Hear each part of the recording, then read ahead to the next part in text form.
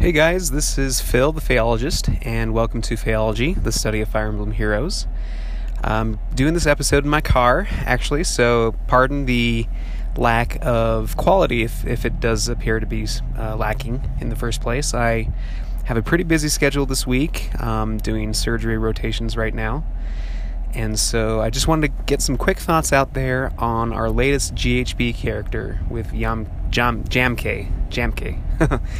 And I think the biggest question that I want to address is whether he is worth 5-starring to.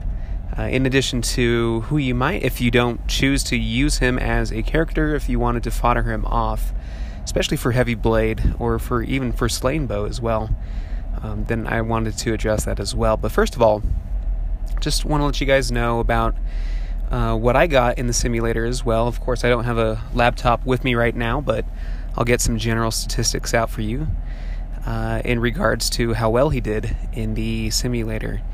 So I think that, just cutting to the chase, I think the biggest thing that we want to talk about here with Jamke was his offensive spread with 36 attack and 32 speed.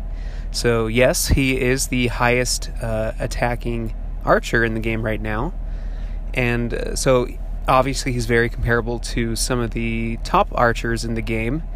Bridal Cordelia, for example, has an attack of 35, but also has a speed of 35. Brave Lyn, for example, 32 attack, neutral IVs, of course, and 35 speed. It's either 32 or 33 attack.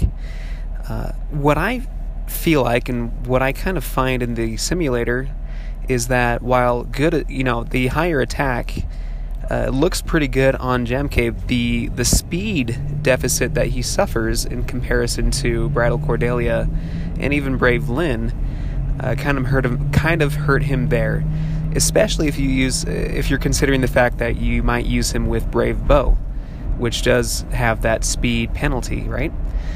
And so for the opportunity to quad, I think that is one of the biggest assets that both Brave Lyn and Bridal Cordelia have as archers. And so looking at the simulations, first of all, when I put Jamke up with a Brave Bow and like Life and Death as well, Swordbreaker, he did pretty well. He got about around the 50 to 60% average. I didn't look into many specific matchups, but I will tell you that he did suffer against a lot of the higher defense armor units that are more popular in the arena right now. While he did well against pretty much everyone else, but he did suffer against those guys. Hector was one that I saw a lot that he lost to Zelgius as well. He also had some trouble with some of the dragons like Naui. And so, kind of going to that standard Brave Bow set, even with Life and Death. I even tried out Deathblow 4, and he did get a few more KOs as well, but he still struggled, just because a lot of the more popular units in the game have that high defense, and it just goes back to how, it's hard for archers, especially colorless archers, to have much of a presence in the game unless I feel they can quad or double with their speed. And so, considering his really high attack, I think the aspect of him having low speed kind of hurts him a little bit and hurts his chances to get some more attacks in and still be effective.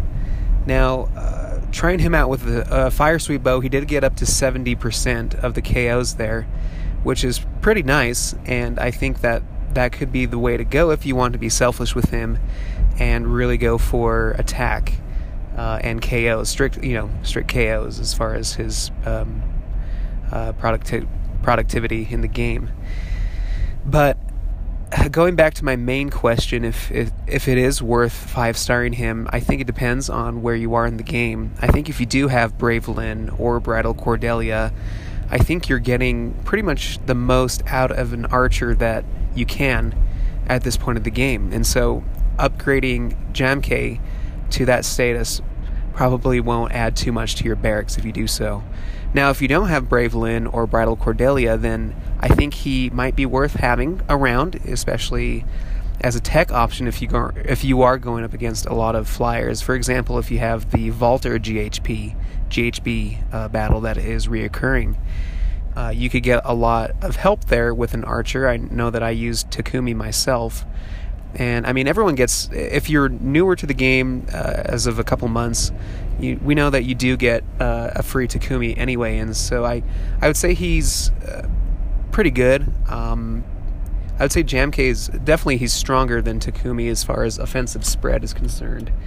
So you might want to upgrade him anyway, even if you have that free Takumi. But yeah, so I think that in those situations it might be good to have an archer, and Jamke is the highest attacking archer in the game right now. And so if you don't have any of the archers that I previously mentioned that are top tier, Bridal Cordelia, even Halloween Jacob too, he serves a different role for sure, more of an enemy phase type of player, whereas Jamke should be used in the player phase to get the most out of him.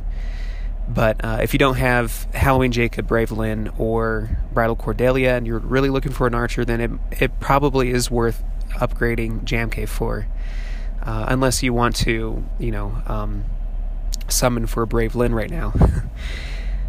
Anyway, as far as foddering him off, of course, if you're looking to fodder off Heavy Blade, which is the first free, situation that we've had with Heavy Blade, it is available on Ike, of course, but this is the first time that we've had it with a free character. And so I think that, of course, you want to put it on really high attacking units. And for an example, I do want to bring up Effie as a good example. Now, I know a lot of people put Distant Counter on Effie, not only for the purposes of being able to tank in the enemy phase, especially with her really good mixed bulk, but for arena scoring purposes as well. It makes sense to have DC on her to get those extra points. However, if you're looking for someone that could perform pretty well in the metagame right now, especially up against less and less ranged units and more melee units, then perhaps Heavy Blade, along with something like Brave Lance on Effie, I think is a pretty interesting combination to use. You could, slap on whatever special you'd like, maybe Ignis, maybe Ether as well, Moonbow if you want to get some really quick output there. I don't know, but Effie's attack is so high anyway, and she probably is able to KO a lot of units, if not all, with a really, with a short-acting special like Moonbow and 2 attacks. It might be good enough to, get those KOs that you're looking for. But that's an interesting thought, and I think any unit that you might have that has really high attack and a flexible A slot might be the way to go for Heavy Blade. I just wanted to mention that one example at first. As far as Cancel Affinity, I can't think of anything off the top of my head. It's not really that big of a skill right now to inherit in the B slot. So, maybe if you would want to keep it around just in case. But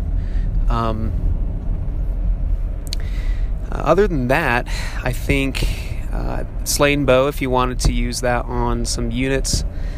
I can't think of any archer right now. Of course, you want to use Fire Sweet Bow and Brave Bow usually on these units, and so maybe in the future, if Slain Bow becomes more of a thing, you might want to keep that around, and you can keep it around in the combat manual.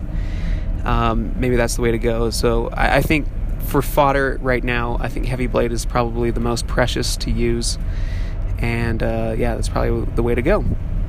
So anyway, I just wanted to make mention my thoughts on Jamke as far as a unit is concerned, whether to upgrade him to 5-star or not, as well as let you know my thoughts on fodder as well.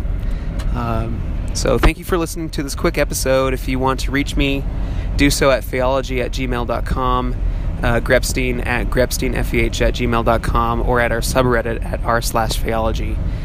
And with that, I'll end it there, and please schedule an appointment, whether it's a large or small appointment, with your pheologist soon. Take care.